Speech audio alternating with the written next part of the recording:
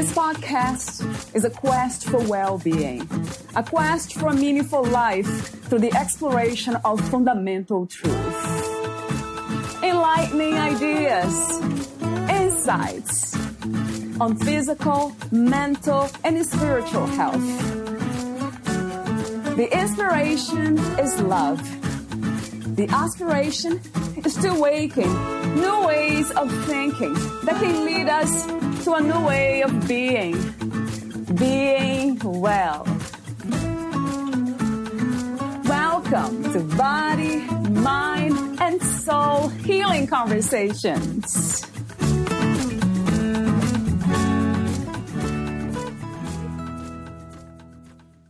Valeria interviews Michelle Trujillo, the author of Start with the Heart, Igniting Hope in Schools Through Social and Emotional Learning.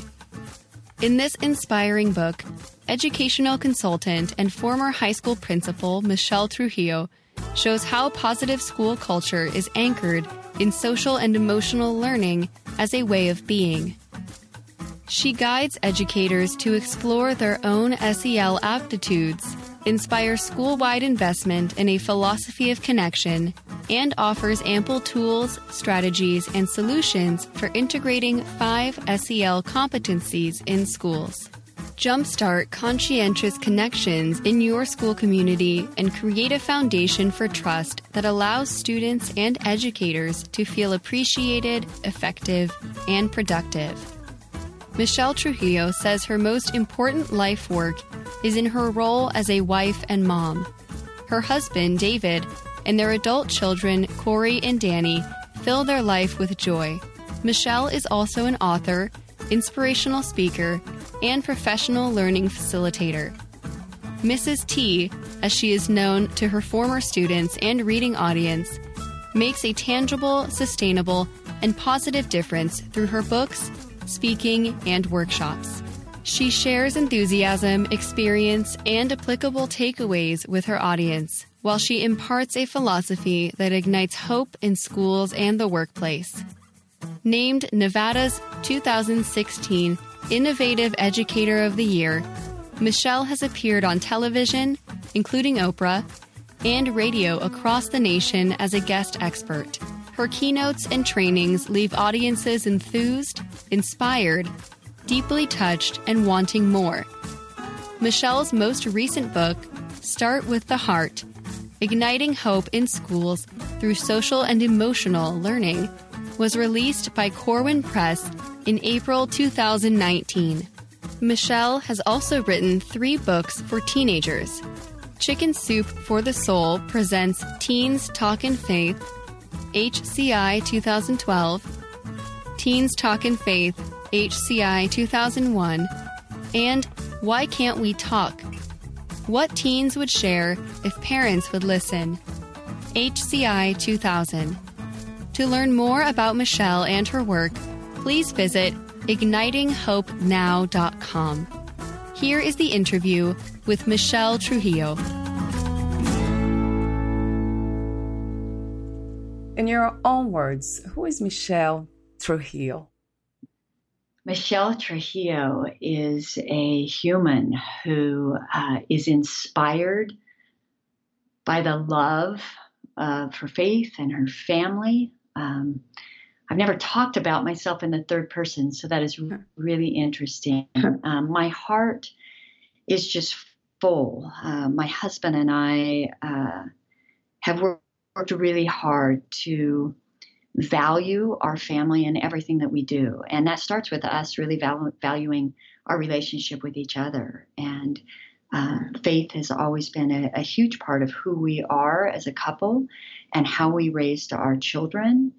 And so our relationship with God is very important to us. And for both of us, that came from our own parents. We both come from families of faith. And so I guess I would say it's got to start there. So I always said my priorities are my faith and then my relationship with my husband and then our children when you look at the big picture. And then from there, it extends into our immediate family and our friendship groups. And so really who I am, I hope, is a human that steps out in all she does with love for humanity and with opportunities for hope for humanity. But it's very grounded in my own faith and my own family. Wow, how beautiful. Before we talk about some of the topics in your book, Start with the Heart, Igniting Hope in Schools Through Social and Emotional Learning. I have a few warm-up questions, as I mentioned off record. The first one is, in the title of your book, you mentioned the word heart. So let me ask you this question. What and where is the heart to you? When I refer to the heart, my ambition is that the reader or that whoever with whom I am connecting would be able to understand that we have to look within ourselves from a place of love. So I really associate the heart with a way of being that is foundationally about being open and accepting and loving of others and being able to really approach situations and people with an open mind. Wow. Yeah, that sounds wonderful to me. What is another word for empathy? Love is what would immediately come to mind. Empathy is truly making an effort to see things through another's eyes, to step into, classically step into someone else's shoes. But more than that, it's saying, I'm here, I'm with you. I might not understand, but I want you to know I'm not going anywhere. Mm-hmm. And so in that, empathy is love. Empathy is not pity. It's not sympathy. It's just saying, hey, I'm here and I'm with you. And when we're able to do that, we're stepping out in love. One of my questions is, what is love? In a way, you are already answering that question. What does it mean to be a human being, Michelle? I think we just really, to be human, to stay human. I don't know if you're familiar with Michael Franti, but he's a song artist who is a social advocate, and just everything he does comes from a place, I believe, of love and of trying to inspire hope in humanity. And so he has a mantra, which is to stay human. And I really think that when we look at who we are as humans, we have to understand that we're all here to truly care for one another and to make life better for others. And not to say that we don't all fail in that every single day. I can only speak for myself, but I know that I take practice, every day I have to look at myself and say, what can I do differently tomorrow? And as you know, I spent a majority of my career as a teacher and as a principal in the world of alternative education. And so many of my students had not had success traditionally. They'd perhaps been in trouble at school, been in trouble with the law, just had really struggled. And when they came to my high school, they often said, gosh, this is my second chance. This is my chance to figure out really who I am and where I'm going. And one of the things that my staff and I always said to them is, we've always got to look at how can we improve. The adults on this staff, as well as you as students, we all can improve. We can all get better every single day. I love that approach, this perspective in life. Before I ask you my next warm-up question, let me ask you this one. What is alternative education? I never heard about that. Yeah, alternative education is really, it can take different forms, but typically in a school district, if students are expelled from school or suspended from school or getting in trouble a lot at school. Many districts have an alternative program that students can either apply for or be sent to. I don't really like that word sent, but be sent to. Right. Mine was a bit of a combination in our district. If students were expelled and were appropriate for our program, willing to really try to improve themselves and get connected, find a way to be successful in school, they were welcome at our school. At the same time, there were other students who became interested in our school because they weren't having success in the traditional setting. Maybe they felt like they weren't accepted or they just weren't connected. And so we actually, without trying to, ended up having a great number of students who ultimately were on a waiting list for our school because we created an environment based on family and based on love and really based on truly high expectations for students to learn to be personally and academically successful. And so that's what alternative meant, from my perspective as a principal. Mm. And I love that you included the word love, based on love. In your book, you mentioned that love is the foundation. Yeah. In education, sometimes we're afraid to use that word. And I truly believe in research and in data and in increased rigor academically. But if we don't start with a foundation of love, there's a saying in education that kids don't care what you know until they know that you care. And that's really the place that we need to start. I love that too. Yes. Yeah. It goes back to understanding, right? We want to be understood. All of us, we think about children and young people, but I guess that applies to every human being. Oh, absolutely. Absolutely. What is life to you? What is your understanding of what this is, this experience? That's a really deep question. To me personally, life is about spiritual growth.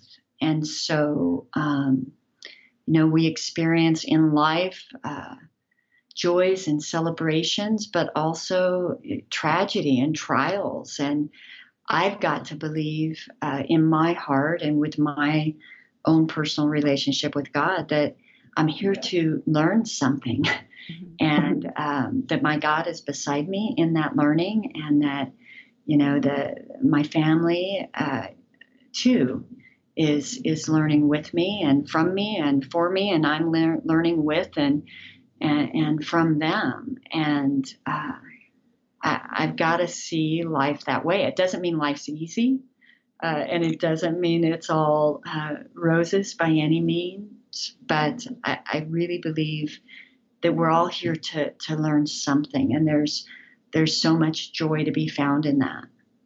True. Yeah, when you say something, I can't help but think about love. Do you think we are here to learn to love unconditionally?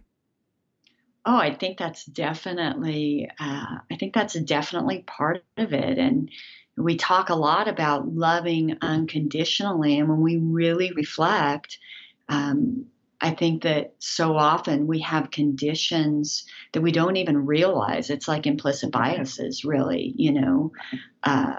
even with our own children, we love with all of our heart. My husband often, challenges me to look at things that I might say or I might do. And I guess I do the same for him that might seem conditional, even though that's not what I intend or what I want. But we need people in our lives to say, hey, you need to look at this. Are you being conditional? Because, we all do that. We all judge without meaning to.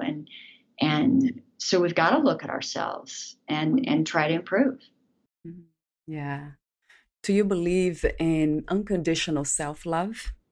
Yes, but again, your word, the journey, is what it's about. I've never thought deeply probably about that. Do I believe in unconditional self-love? I believe the venture towards that is a place for growth. And people are always hardest on themselves. You know, we used to talk to our students a lot about the fact that you've got to care for and love yourself before you can care for and love other people. Right. And so creating healthy habits and taking care of ourselves really is the best place to start. So my other question about life, what do you think is the opposite of life? I think a person's typical answer might be death. That would be the first thing that comes to mind. But depending upon your spiritual beliefs, you may feel that death is life, as I do. So the opposite of life, I don't know. I wanna say a stagnant place. A place maybe of sadness and pessimism and hate. I don't know. A place where you don't grow. Yeah, I love your answer. That resonates. It makes a lot of sense to me. The next question is about freedom. What is the meaning of freedom to you? What is to be free? Gosh, as you say that, I guess what I'm thinking is to really be present. And I struggle with this a lot. My husband, again, is my greatest advocate and accountability partner because I go 110 miles an hour all the time. I have so much enthusiasm and so much excitement and I have so much to share, and I get myself involved in so many things. And in doing so, sometimes that traps you a little bit, and it gets you wound up, and then you begin to lose focus on the things that are really important. So when I think about freedom, I think about, again, my ever-present lessons about being present and really appreciating what I value most, which is my relationship with God, my relationship with my husband and my children and our parents. And so to me, I suppose that would be freedom, truly being able to be present, to love and to find joy in the moment. That's a wonderful advice for all of us, for sure. That we tend to get too busy. That's true. So many things. At this time, what do you think is the world's greatest need? And do you have a vision for a new reality? Gosh, in this time, I have thought so much about that. And I think it comes back to two things that we've already spoken about. It comes back to love, and it comes back to staying human. For me, I really believe that this moment with the pandemic, with COVID, this moment of increased awareness of systemic racism is really a gift, in a sense, to all of us. To be more present, to come from a place of love, to remember that we are all human, and that we all deserve to see each other through that lens and step towards each other, with love. There's a song by Mandisa, and she said it's called "We All Bleed the Same." And she, the part of the song is, if we're going to fight, let's fight for each other. If we're going to shout, let love be the cry. And I don't know if I said it perfectly or in the right order, but I love that mentality. And that's the way I would like to see us step forward. Yeah. What is your understanding and idea of peace? I suppose, again, it comes down to being present, but also being connected with your God. For me, probably the moments where I have truly experienced inner peace, I've been most connected in my relationship with God, or in my calling out to God. That's when I've felt the most peace. For me, it's been, a Holy Spirit moment. Outside of my faith, it is being present with my family, with my husband, and really truly being able to settle in to the moment, which, as I said, is a challenge for me. So when I can do that, I truly do feel at peace. Yeah. It's interesting that you mentioned, I guess, again, the word God. So this is one of my questions here too. What, where, and who is God to you, Michelle? I hesitate because the answer is so big, and to me, God is so big. My first thought is God is love. As a Christian, I believe in God, the Father, Son, and Holy Spirit. But I also believe as a Christian, that I try to live my life based on my own Christianity. And in my own Christianity, I am called to love. And as one who loves, it is not my place to judge another's religion or ways of being spiritually. And so, I continue to learn from God, and I hope to love better every day. So let's talk about your work. And my first question had to be this one. How did you become a writer? That was a God thing, for sure. My first book really was born in my classroom. I was never one to have this dream of writing or becoming an author.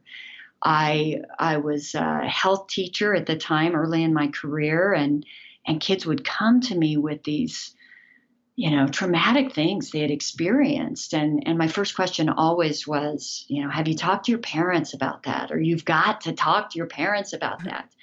And kids were always so hesitant that there was one day, and by, noon, I had dealt with 3 very, very serious issues with kids. And, one student was pregnant, one student had been at a party and had been raped, and there was another drug-related issue. And so by noon, I threw my lesson plan out the window. I asked kids to get out a piece of paper and just think about if they could share anything from their heart, from their own experiences with their parents, and know that they wouldn't get in trouble. If they could share anything that they wanted their parents to know, what would they share? And they just wrote, and I gathered those papers and read them and just knew that it was something that needed to be out there for parents, was my original thought. And then ironically, this project, I had submitted this proposal for a book for parents, and it was prior to the Columbine shooting. So this is back in 1999, really. And I got a call ultimately after Columbine happened. I made some cold calls to some of the publishers I'd submitted to, and the publisher who put out all of the Chicken Soup for Your Soul material called me back. An actual editor called me, and I was like, "Is this a joke?" And he said, "You must not have very good friends if you think this is a joke." And I said, "No, but I just didn't expect a phone call." It was really funny. And he said, "This is needed in this moment." But he said, "It's actually teenagers who are our biggest market right now. So can you write this book for teens?" Which for me was a very natural thing. So the book was a collection of writings from teens, as well as my voice and experience that I shared with teens for each chapter. And then what I found is once the book came out, it became a tool for teenagers to use with their parents to open lines of communication. So that was really exciting. And then that led to a book about faith for teens to be able to learn from each other. And then I always knew, and my kids were really young at the time when I wrote the first 3 books. The Teens Talking Faith book turned into a Chicken Soup book as well. I rewrote it for Chicken Soup for the Soul. And then my kids were young, though, and through those books, I had some opportunities to do some speaking and traveling. And my husband and I talked about it and just realized that it wasn't the right time for our kids and where we were as a family. And so I always knew when I retired, I would want to serve education by writing again. And so I was really excited to put out this most recent book for educators. And that's wonderfully written. I just went through the book and everything's so easy to understand because you make these sections with summaries and everything's so detailed and so organized. I love the way you write, and I love the colors too. It's colorful inside. Thank you so much. Why did you choose to become a teacher? Again, that was do you know when something's right in front of your face and you don't realize it? Yeah. That's what becoming a teacher was, for me. I was in a sports medicine program in my undergrad, and just as I was getting, involved in some of the classes, I realized that I just felt like I was on the wrong path. And my husband, who was my boyfriend at the time, he'd come from a long line of educators, and he said it seems that teaching is what's natural for you. And it was one of those aha moments of, you're absolutely right. And, I'd been in sports medicine. And so I switched over to physical education and then got into what's called adapted physical education. So when I first started teaching, I worked with students who had disabilities and helped them in the realm of physical education to learn skills and be included in regular physical education classes as well. And then that led to a career in health education, which led me to alternative education, where I ultimately, got my administrative license and became a principal. And just my heart was there, has been there for the last 25 years and will continue to be there. Yeah. And you've done wonderful. I watched one of your videos too on YouTube, the one you sent to me. I love your passion. One of the topics that I have here is physical distancing versus social distancing. So talk to me about these 2 terms. Yeah. It's so important. I'm so grateful that you asked this question. Thank you. So often you turn on the news and we're all trying to educate ourselves, but we hear the term over and over again, social distancing. And I really want to put a plea out there to anybody that's on, that has a platform to be able to encourage people to use the term physical distancing. And for 2 reasons. I think, physical distancing helps us and calls us to be more responsible about being compassionate about the health needs of others. And, we don't know what we don't know about people's immune system or their age. And so it's important that we are all responsible in keeping physical distance, but also because of the need to be physically distant, we have to be even more emotionally and socially connected. So when we use the term social distance, it implies that we can't be socially connected when really we need that more than ever now. Right. And so I want to make a plea every chance I get to have people really start using that term physical distance so that we can emphasize the need for emotional and social connection. It's a work that reminds other educators that they are igniters, you call it igniters of hope. And you outline 5 ways to ignite hope. So I would like you to talk to me about these 5 ways to ignite hope. But before that, Is there a difference for you between the words hope, faith, and trust? Faith and hope, I think, are much the same. I see trust as more of an action, and it takes faith to step into that intentional act, that choice of trusting another, of developing relationships in which trust is honored. And in that, hope is born,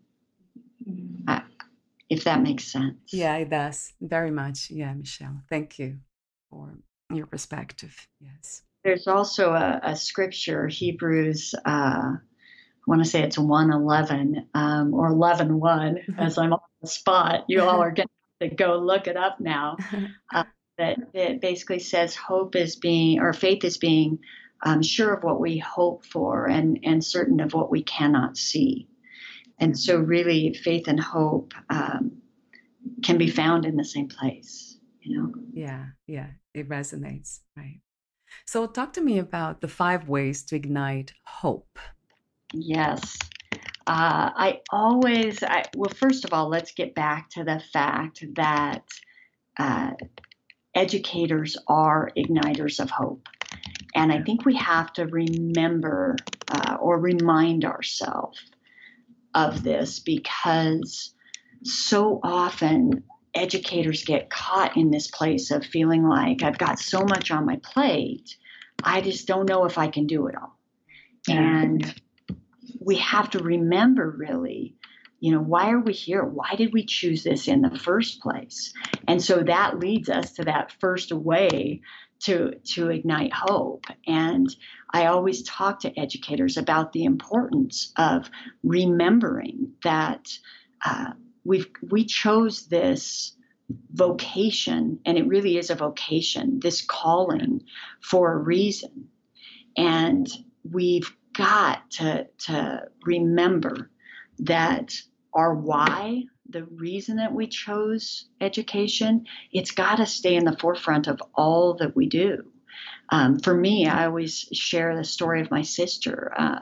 My sister was born with a liver disease, and she passed away when she was almost 12 and I was almost 11. And, school for her was a place that she absolutely loved because she had loyal friends and teachers that encouraged her. And there was so much positive there, but there was also a lot of challenge.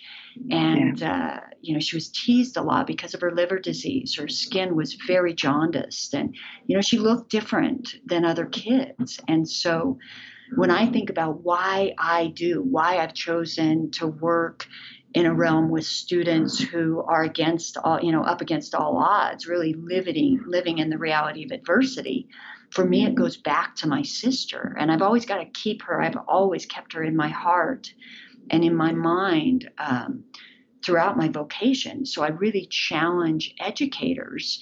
We can be igniters of hope when we remember our why, because our why is what helps us to have meaning and purpose. Simon Sinek wrote a book I'm sure you're well aware of, Valerie, called Start with Why. And he says we can know what we need to do. We can even know how to do it. But unless we know our why, it lacks meaning and purpose. And so as educators, if we're going to ignite hope, we got to have meaning and purpose, right, in our lives. So that's a first way to ignite hope. The second thing I talk about is believing intentionally. So often our students don't believe in themselves.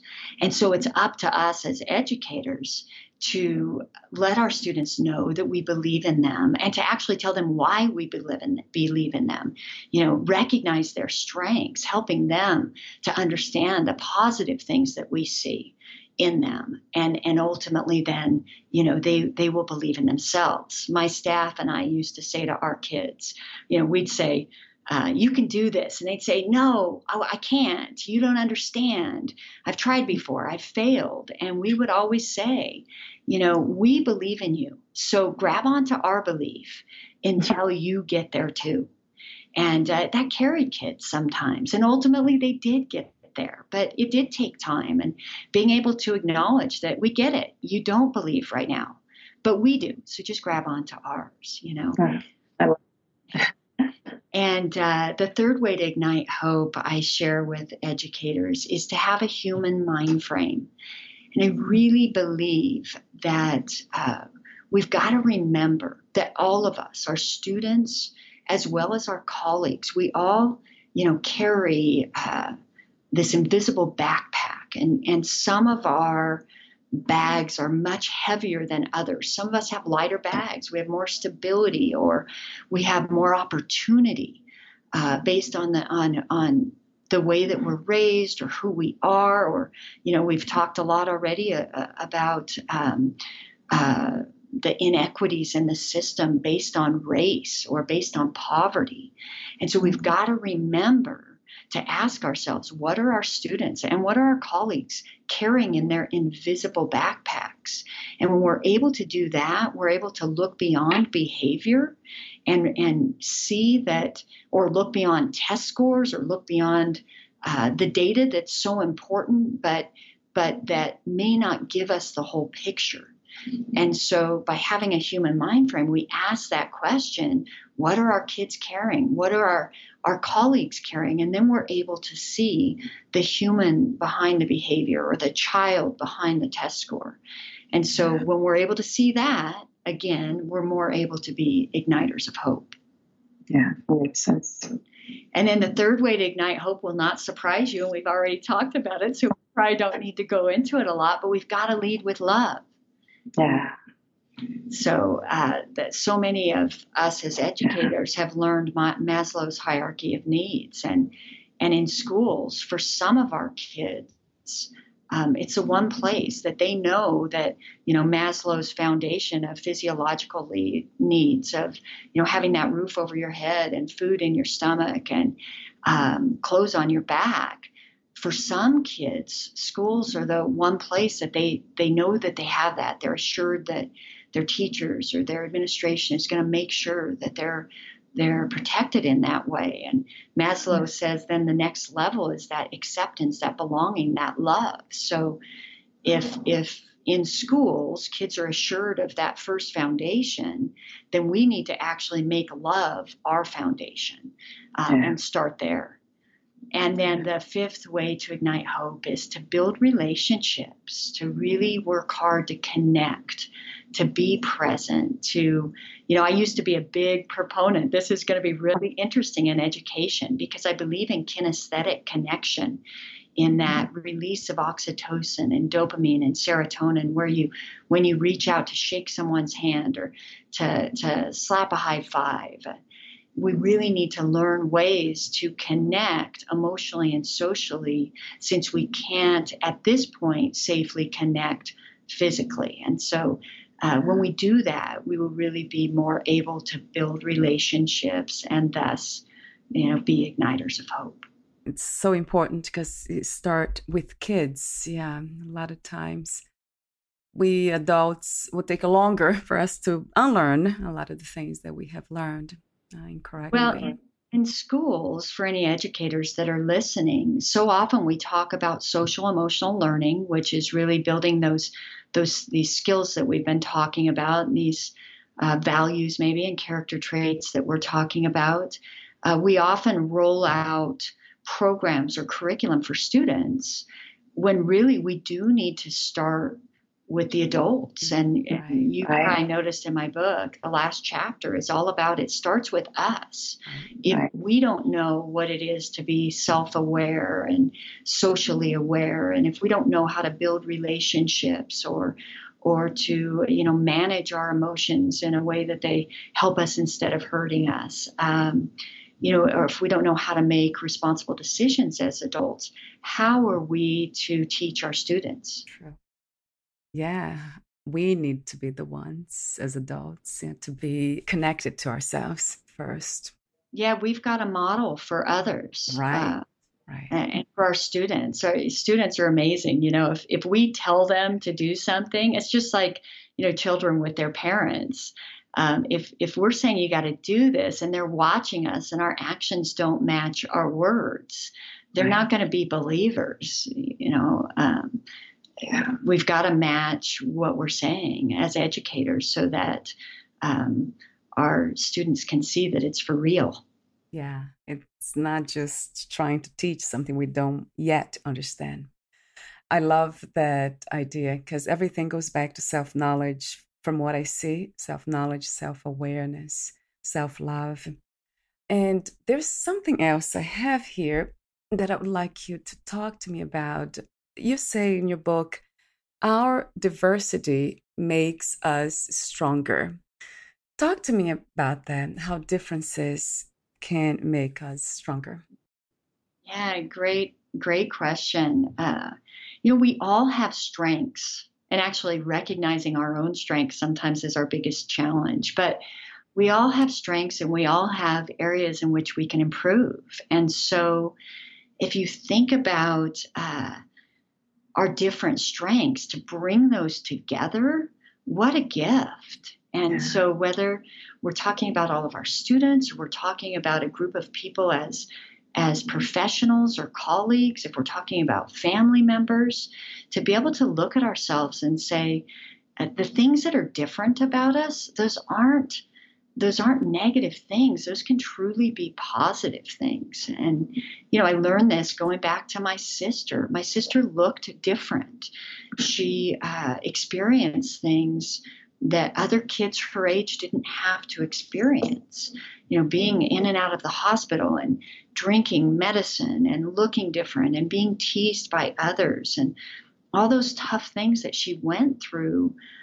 Those things I learned from, and the way that she responded to them as a child, watching her and her ability to use humor and to giggle at herself and at others, and to love others and respect others, even as a child, act in a way that I don't know, honored people with dignity, was amazing. And so we've got to look at others, even if they don't look like us, even if they don't talk like us, even if us being, you as an individual, me as an individual, and say, what can I learn from that person so that I can be a better person?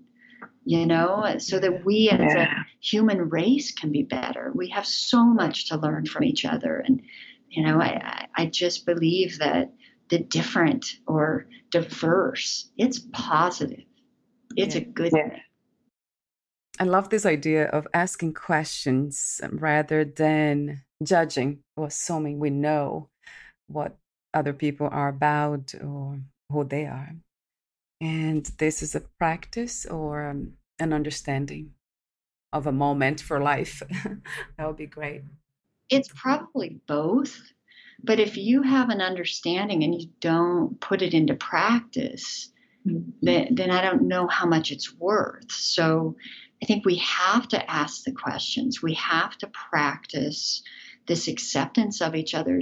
And we have to, we look at this time that we're in right now with this awareness of systemic inequities in education and systemic racism in society. And there's so many educators, I'm a white woman who's been in education for a long time. And I've talked a lot about equity because really it's been a passion for me forever because of my sister. But we have to ask ourselves, you can talk about it and you can walk it. And I've had to really reflect on my own way of being and my own practices and ask myself, how much have I actually acted on my beliefs? You look at the difference between anti-racism and non-racism. You can be a non-racist and not believe in racism, but you have to ask yourself, and as I've asked myself, what am I doing? How am I acting? How am I stepping forward to call it what it is, to listen and to learn more so that I can be a participant in a solution for humanity? Wow. I love your wisdom, Michelle. Yeah, beautiful. I have, as you say that, Valerie, all I'm thinking is that, I have so much to learn. I have so much to learn and so many ways to grow. And I have amazing people in my life that help to teach me, and I think we all need to look at who our teachers are, our parents and our spouses and our children. We can learn so much from our children. I always told my students, I learn more from them than I think I could ever teach. And I love how humble you are too, which is part of wisdom. So it goes back to that word. I have a few more questions for you. I call them final questions. Before that, would you like to add anything or read a passage in your book? Oh, I don't think so, but I would love to encourage people to pick up the book, especially if you're an educator.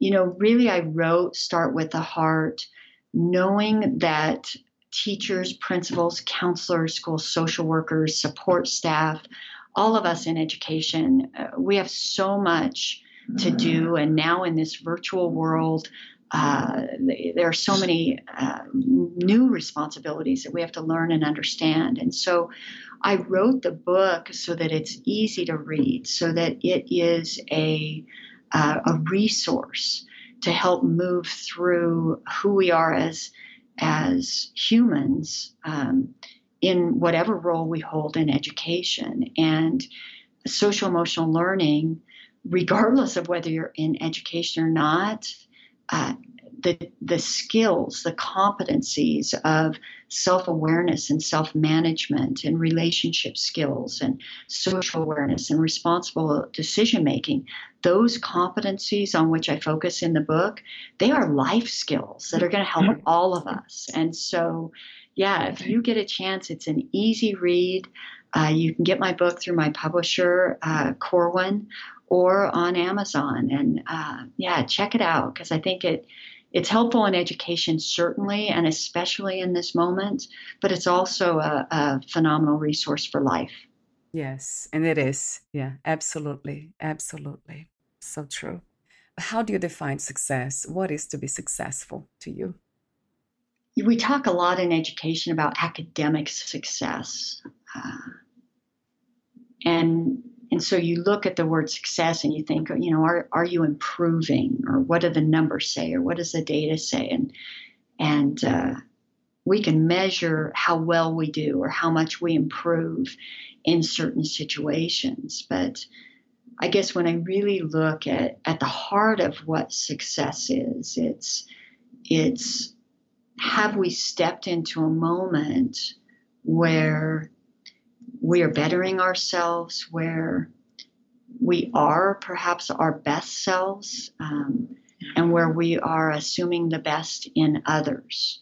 So I think being successful is being a human, a person, a professional who is really looking to be part of solutions, is really looking to bring hope to humanity. When we're able to do that and really reflect on ourselves and better ourselves, then I think we can call that success. Yeah. Beautifully said. Yes, 1,000 times. What was the hardest lesson to learn about yourself as of today?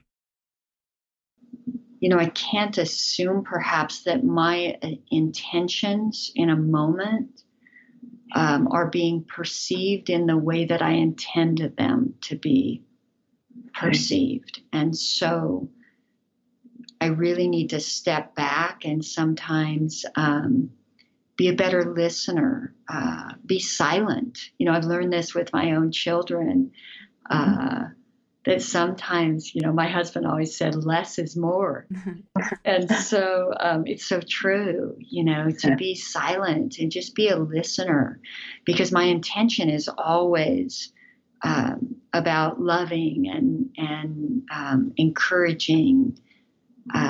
But that doesn't mean that my words or my actions necessarily match that in the way that they're perceived by another person, because I'm energetic and enthusiastic and very much a person that likes to be in control. I'm very well aware that sometimes that can be perceived as something negative instead of positive. So that's probably been the hardest lesson. And it's a lesson I continue to learn every single day.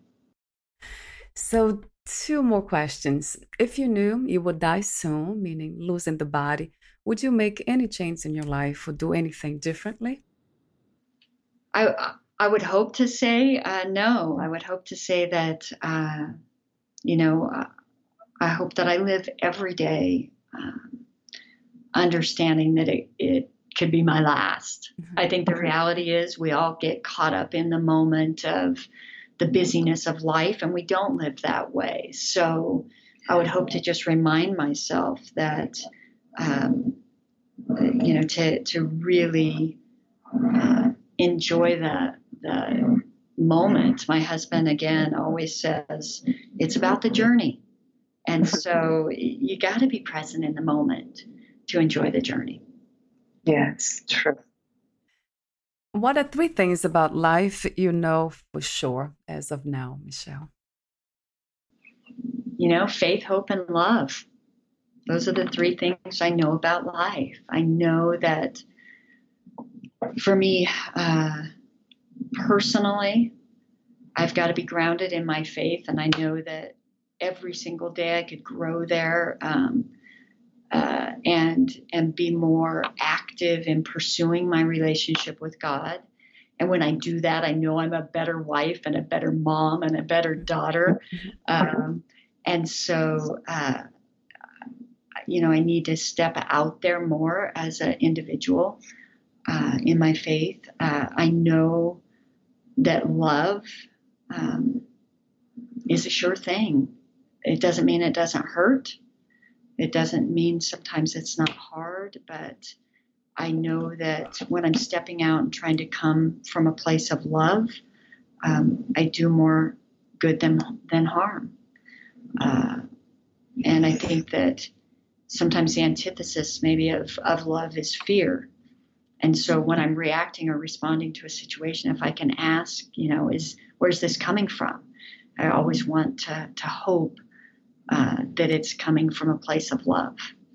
And when faith and love are there, I think that hope is born, and hope again inspires us to reach for more, to be better as humans to each other, to bring light and love into the lives of others. Wow. Beautiful. Thank you so much again for sharing your deep wisdom. I love your presence. Yeah, and I love everything that you're about, that you do, that you represent. Thank you. We need more of this in the world, in this reality. I appreciate that. And I would say that the same back to you. Your quest to help people to find joy and to live in a way in which they love themselves is inspiring. Where can we find more information about you, your books, products, services, and future projects?